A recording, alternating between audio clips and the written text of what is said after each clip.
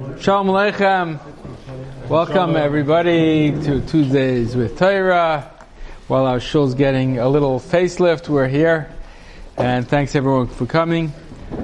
Thanks Yehuda Urba for partially sponsoring tonight's shir. Thank you very much. B'schus of who? Ahuva Merla. Bas Esther Falcon. For Shlema. For Shlema b'tzach shar Chayli Yisrael. Should have a for Shlema. And Shkayach. Thank you very much. Okay, so it's everybody's ready. We spoke about last week. Did anyone remember what we spoke about? That's not very good. Okay, so this week we're upgrading. We're here in our house. So this week, for real, you know, exactly. Implementation. So you got to give a thanks to my wife for letting us come here while the shul's being facelifted. Okay, so thank you very much.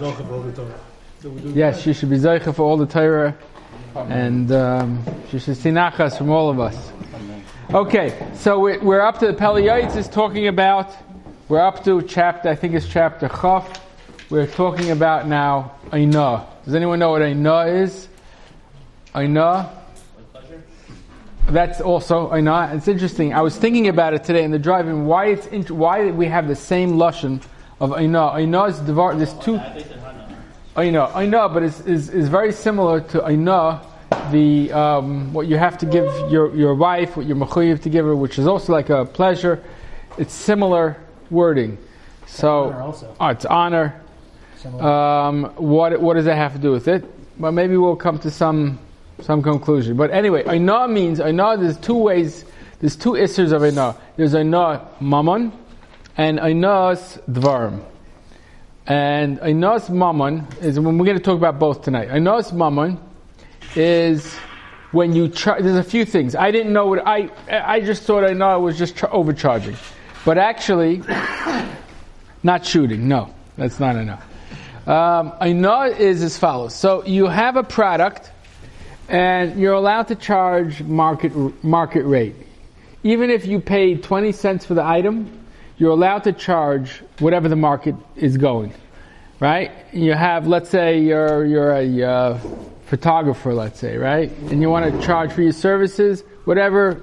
First of all, there's even no market, because the better you are, the higher price you get, and nobody asks them to use you. So I'm not even sure there is with the market. There is a market. But a tangible item, right? A tangible item you have, but even a tangible item, is there some higher priced things and some lower priced things? So you're allowed to charge market and up to 1/5 over market value. So that's basically 20% over market value. Not your profit. Your profit is whatever the market is, but you want to charge it over. So what would be if during Corona you're charging, $5 for a mask? Is that ripping people off? That's the market. Correct. That's the market. Listen, you paid 50 cents for it, right? But you're paying, that is okay, because that what is the market in. However, the situation is the guy is running on a plane. Okay, you're on the walkway to the plane, right? And there's a guy in front of you. It's a great scenario. I just thought of this. This is amazing. And there's a guy in front of you, or girl, whatever, and they say, you need a mask to get onto the plane. She says, I don't have. Do you have? They said, no, we don't have. But you turn around and come back where you come from, because we need a mask to get on the plane. And you're a Jew standing behind, and you say, man, lady, whatever, you need a mask? Yeah, I actually sell masks, and here I have a nice mask for you. It even has sequins on it, and it's $150. $150? Are you crazy? Those are $15, $20 on the street corner, the $10, $25 in Macy's. and you say, my price is $150, So she's got to get it. She has to get on the plane. She doesn't want to lose this plane ride. That's a classic example of a noas mammon. That you're charging above the market value. Yeah, you're allowed to charge $30, $35. I don't know, do the math. Anyone? Right? What's a fifth? Over 25, 30, whatever. Yeah, but you can't charge more. You can't take advantage and charge $150 or water in the desert, whatever it is. So that's no. So it's interesting. Why is I was thinking about why I is linked. It's a momentous thing. It's a monetary thing. Why is it linked to making somebody feel bad? So I was thinking, and I think this is a pshat, right? In other words, you say gezel, say honesty. Why is it linked together with the same thing of making hurtful? It's not so hurtful. The answer is, I think, is that when somebody gets ripped off like that, right? You feel. I don't know if any of you had that feeling of like I was really taken advantage. You feel, besides the money, I lost $100, right? But you feel so disgusted. Yes or no, Yehuda? You feel like I was taken advantage. I needed something badly. The person they could have sold it and made a decent profit, but they had to sell it to me for $100 to make an extra, like rip me off because I was down on the floor. So it's an added thing. And indeed, the Peleioid says is that there's an added isser from stealing. There is stealing, by the way. That's also part of stealing. But besides that, it's leisainu. Don't panic. Don't hurt. Don't, because of that feeling, because it must be that terrible ochi feeling. Can't explain it any other way. Doesn't know and the person's doing it. Even if he doesn't know. So if he doesn't know, if a person doesn't know, Torah says not to do it. The person doesn't know that, one day he'll know and he'll feel even worse. Like I was such a fool, I didn't even know. And he says as follows. He says, the Peleioid says it's a very, very bad thing, and what's going to happen is the wheel of fortune, will stop anybody from doing this. The wheel of fortune will eventually, that's how you make your money, the wheel will start turning, and you're going to lose your money, and things going to change for the worst. So he says not only that, doing that is going to cause the world to fall apart. And we don't even have to say that it also is including mixing good and bad, or changing products. Specify when somebody specifies a product and giving a VE, a value engineered product that's really inferior. Or if you think, it's the same thing, one's made in Italy, made in China, just same countries. What's the big deal? Come on. What do you have anything against China? That's prejudiced, But that's obviously we don't have to say that. He slips it in. It looks exactly the same. Here you want a nice a Cartier watch. It's the real thing. Made in China. It will last about 3.5 days. I don't know how they make it. They make it that it lasts. There's a time limit. I think 6 months is the most it lasts. Yeah. It's like a used car. Right after the warranty. Right. And you leave at the driveway. Okay, that we don't have to say. He says that, of course, that's outright. But those are the things he says that. Oh, and the switch and bait he brings down. This is the Peleioid. He's 225, 30 years ago. Like they did the same thing. Like, come on, this is a guy opens the store, thinks he's so smart, he does all these tricks. Hey buddy, they did the same tricks 300 years ago. You're not such a brilliant guy. He says switch and bait. What switch and bait is? They advertise that product, really cheap, probably below cost, and you come in and you say, oh no, that's not good because it's not going to be good for you. You don't need that. But here I have something that's much better, and you try to get them. So you get them in, and you bait them, and you switch it. So that he says is not allowed. I thought that was. Oh, and he says very interesting. You're not allowed to lie about how much you paid for something, which is such standard practice. They tell you, what are you talking about? I paid $100 for it. I'm selling to you for $110. I'm making $10 off this, right? So person doesn't, I'm getting it really close to wholesale. It's you're not allowed to do that. Now, perhaps I was thinking about this because we do this all the time. Like it's standard. So could you say, I'm paying? Well, I'm selling it close to cost. So perhaps that's allowed. right? Selling close to cost, because close is a relative word. You're not saying I paid, perhaps, but better not to. Better you just say, be classy. A real classy store, they don't have to bait you. They say, you want this, this item, this Ferragamo coat, this moose knuckle coat. Let's talk to the item. Okay, you want this moose knuckle coat? Here, it's going to cost you $1,000, and there's nothing to talk about. But and people buy it. You do very well. They're not telling you how much they paid for it, or So that is very important. And he says that if you don't, not only is your fortune can change, but chas v'shalom, but it causes the whole world. This is part of Gezel, causes the whole world to come apart. And we know that when a person comes into Shemaim, the first question, one of the questions that they're going to ask him is Nasasta v'Nasata ba'amuna? Did you do your business dealings with faith, honesty? And the truth is that this is part of the things that shows, besides for not doing honestly, it shows Hashem that you don't believe, you don't have faith in Him, that He could make your business run good, that you can have a good parnasa, because you gotta resort to things that He tells you not to do. So it shows Hashem, I don't trust you. So that's also a very bad thing, and it takes away from your bitachon in Hashem, and it's going to, Peliyah says, it's going to impede your parnasa. So we don't want to do that. Also, this is one of the things that you can tell the characteristics of a person. The Gemara says, how do you tell a person? Anyone know? With 3 things. What 3 things can you tell a person? Chaim, I know you know.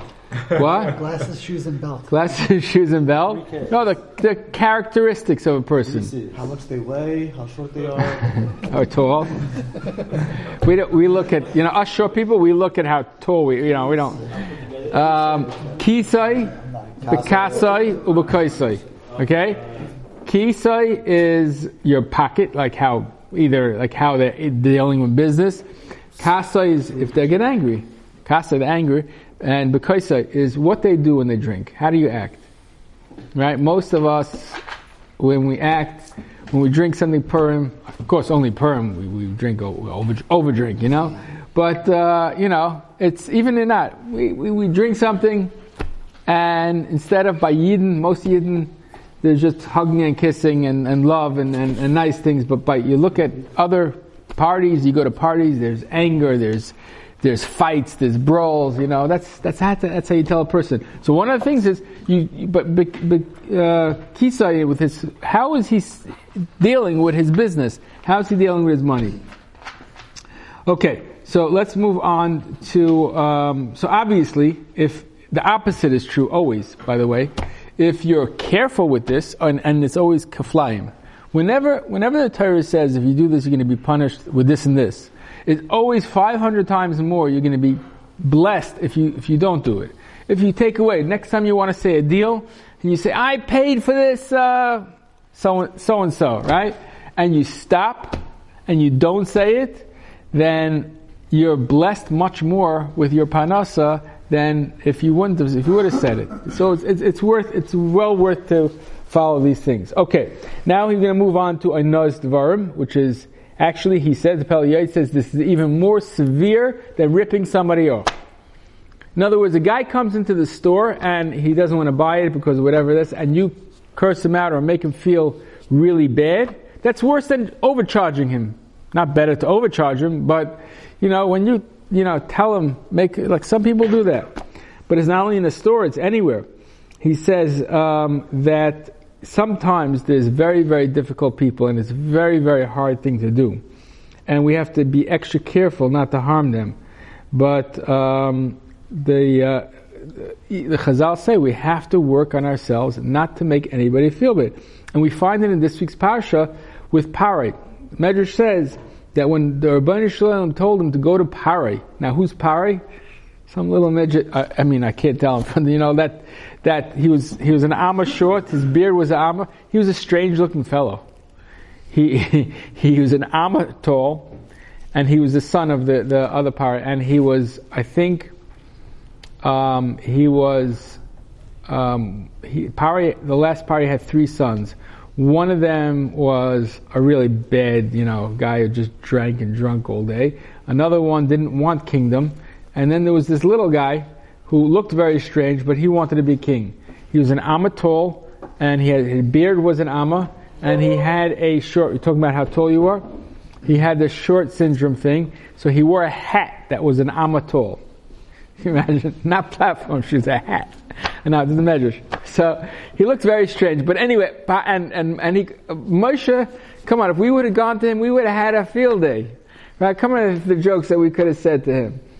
But especially during, Makas Choshe, when he couldn't move, or, when we had him where we needed him, so we could have said all these things, but the Medrash says that the Rebbeinu Shalom told Moshe, talk to him with respect. Don't jeer at him, what happened, or this, whatever it is, talk to him with respect. You see that even a paroi is somebody that demands respect. Of course, our friends who are holy, our relatives, our spouses, are just, even our children, that they need respect, and they're supposed to be talked to without anything that can possibly hurt, and especially jokes can hurt. We all say, it's just a joke, and when people say, oh, they're so sensitive, oh, I'm so sorry, they're so sensitive, it's always very nice to blame the other person they're sensitive, but we're all sensitive. Let's be honest with ourselves.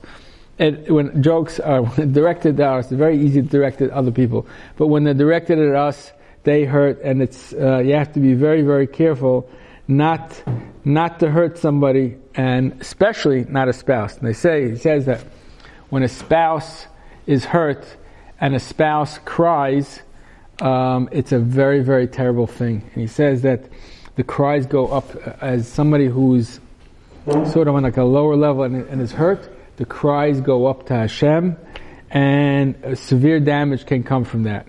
So now, if you ask this wife, so she had a fight, right? And there was a fight, and words were said back and forth, and he said something mean, and she cried. And then the next day, the guy drops dead. Like, if you would ask the wife would say, "What are you talking about? We had a little fight, so I cried."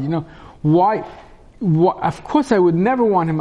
I'm more sad. I'll be sad my whole life that he was punished. It doesn't matter. That's how it works. Even if she would never want him to be hurt, she cried because she's cried. He says, you have to be very, very careful, because when somebody cries out who's pining, somebody who's hurt cries out to Hashem.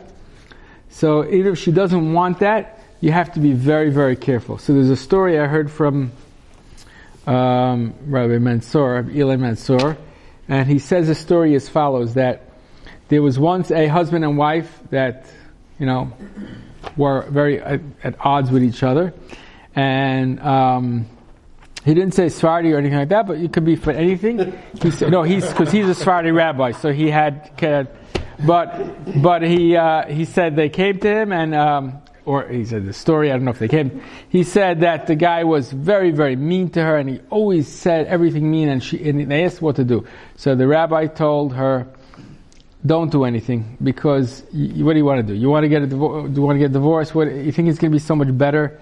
So you have a guy that makes fun, and if you can handle it, it's much better to be married in this situation than not. I'm not saying whether it's true or not. I'm just telling you the story. So he says, I haven't. So she says, what should I do? It hurts me so much. He says, every time you get hurt, and don't answer back. It's a big zchut not to answer back. What I want you to do is go upstairs to your closet, to your room, close the door, get a plank of wood, and take a nail. Every time he insults you and you don't say it, and bang that nail into the plank of wood. So she started doing that, and she felt she released her tension on that nail. She banged that nail, she saw that nail in, and she knows she didn't say anything, she took it out in the wood. After a while, the husband used to see her, said something, and she runs upstairs, and he followed her. He's banging in the closet, and he says, what's going on with this banging of wood?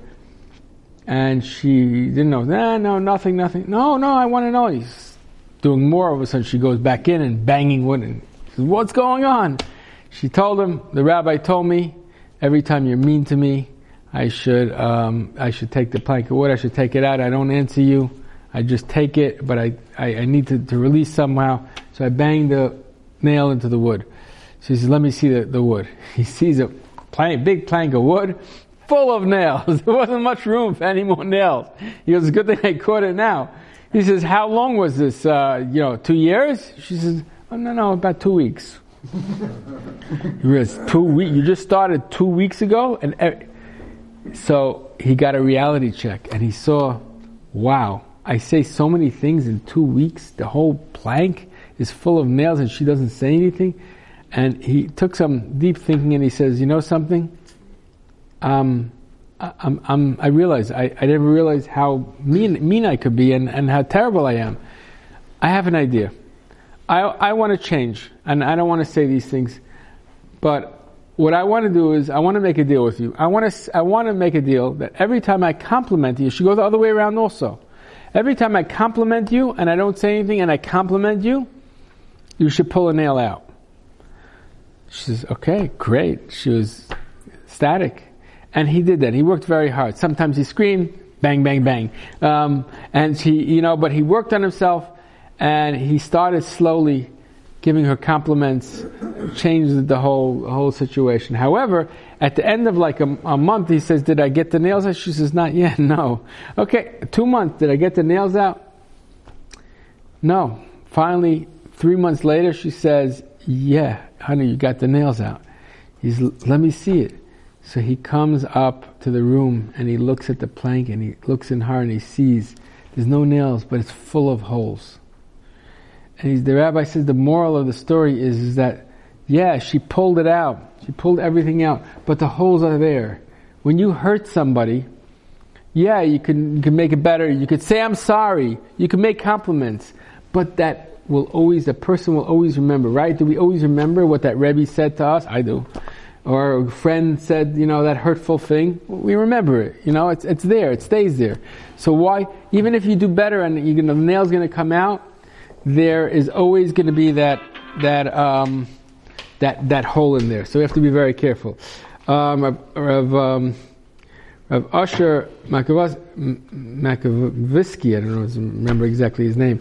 He said from Rav Aaron Leib Steinman that most punishments, he says, Aaron Leib could say this. I don't know anyone who could say this, but most punishments come to people because somebody else hurt somebody else. So it's a very, very severe thing. There was once a gadol that was a guy wrote a sefer, fellow wrote a sefer. He got a scamas, and then people found out that he said some pretty shaky stuff in the sefer. So the gedolim pulled their haskama, right? Haskama, approbation.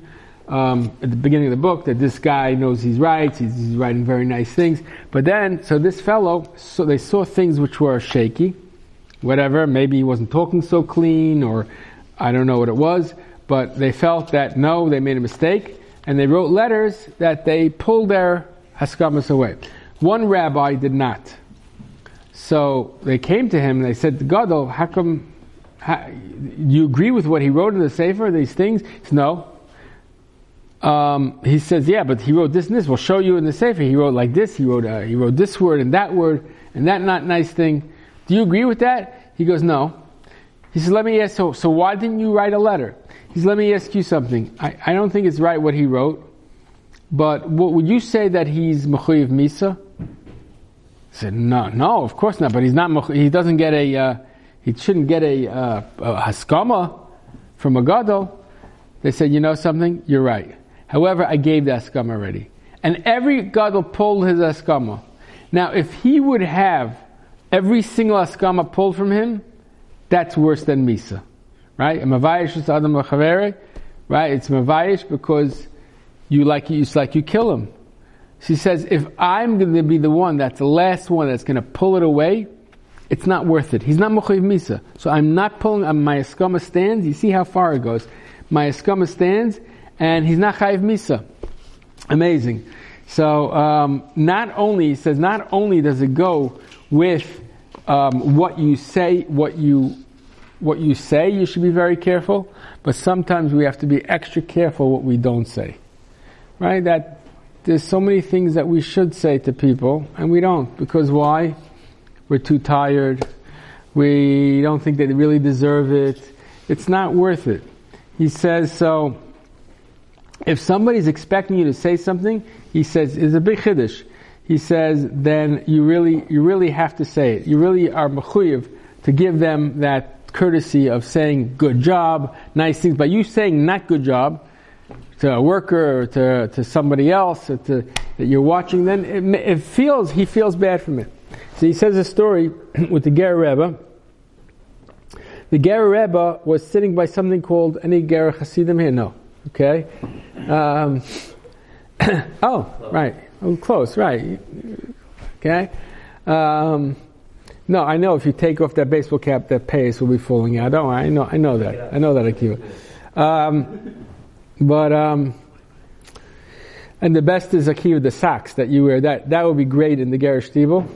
You know, when you pull the pants up and you have the sock. The Ger Rebbe, the Ger Rebbe said as follows. He said, here's a story. They used to have a L'chaim Tish. You know what L'chaim Tish is? They come to the Tish, Shabbos, and what?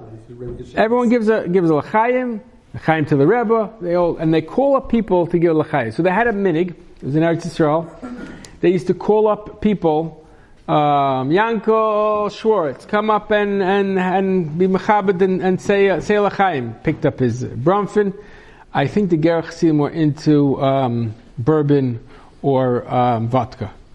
So took the vodka, made a bracha, L'chaim, gave L'chaim to the Rebbe, and that was the thing. It was a kibbud.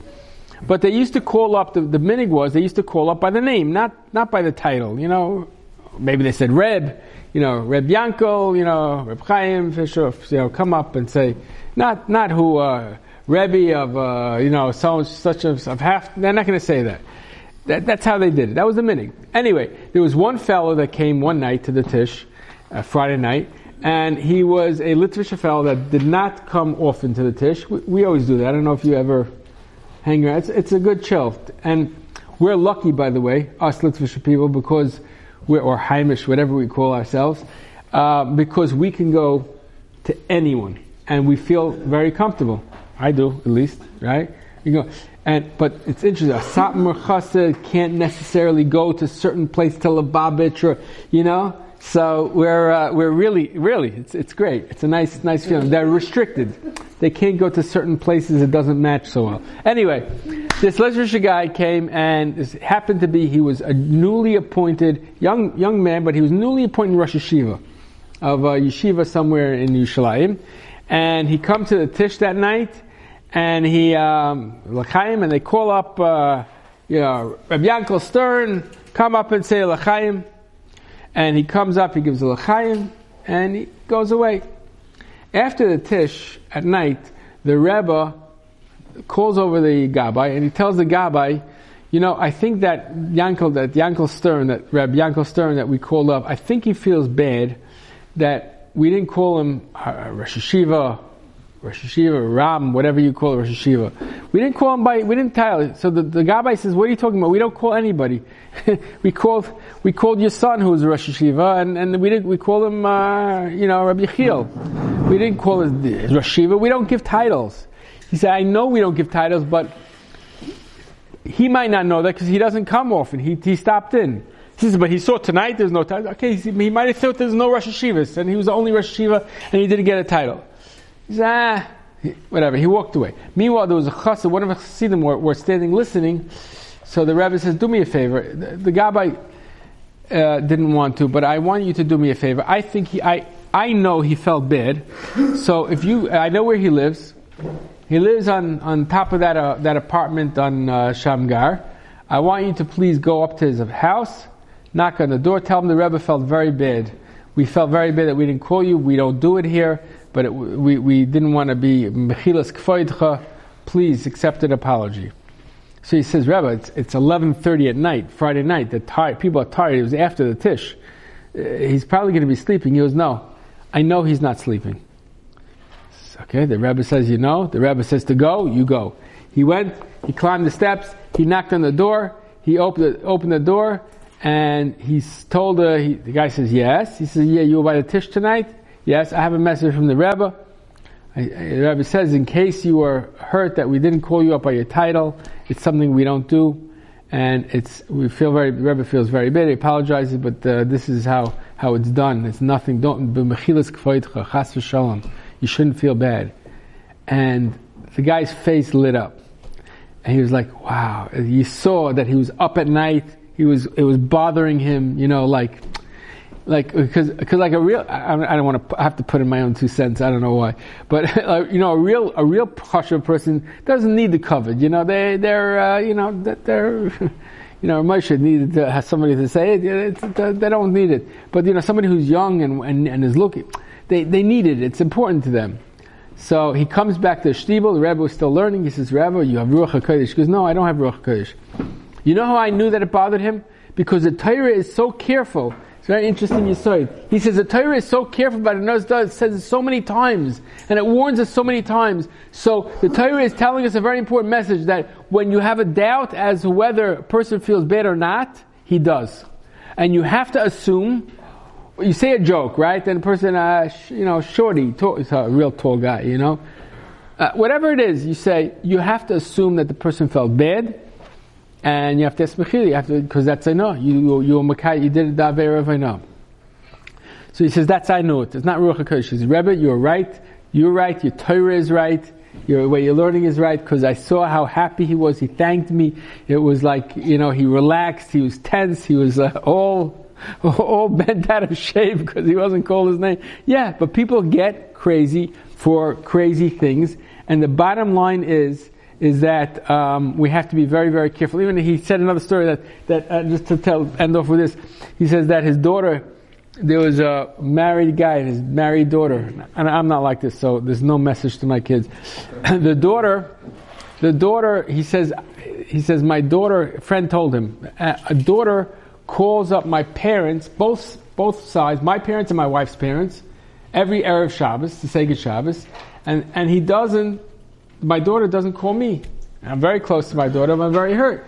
So Rabbi Avram said, why don't I tell your daughter? I know your daughter. Tell her. She says, no, don't tell her. I don't want her to call because you told her to call like an obligation. I want her to feel like she called. So it's very, very interesting that a lot of people would feel, I would feel like, oh, I'm so happy you call my parents. I'd rather you call my parents than me. It's fine, it's okay. But people do get hurt and do get upset. And therefore, we have to be extra, extra careful not to do that. You have to call our parents, Erev Shabbos, and to be careful not only of what you shouldn't say, but also of what we should say. We should be zeicha to all the brachos. Thanks so much for coming and listening. We'll see you, Mitzvah Hashem, next week. Thank you for the sponsor. Thanks for the sponsor. Stay from Arif, guys. We have 10 people.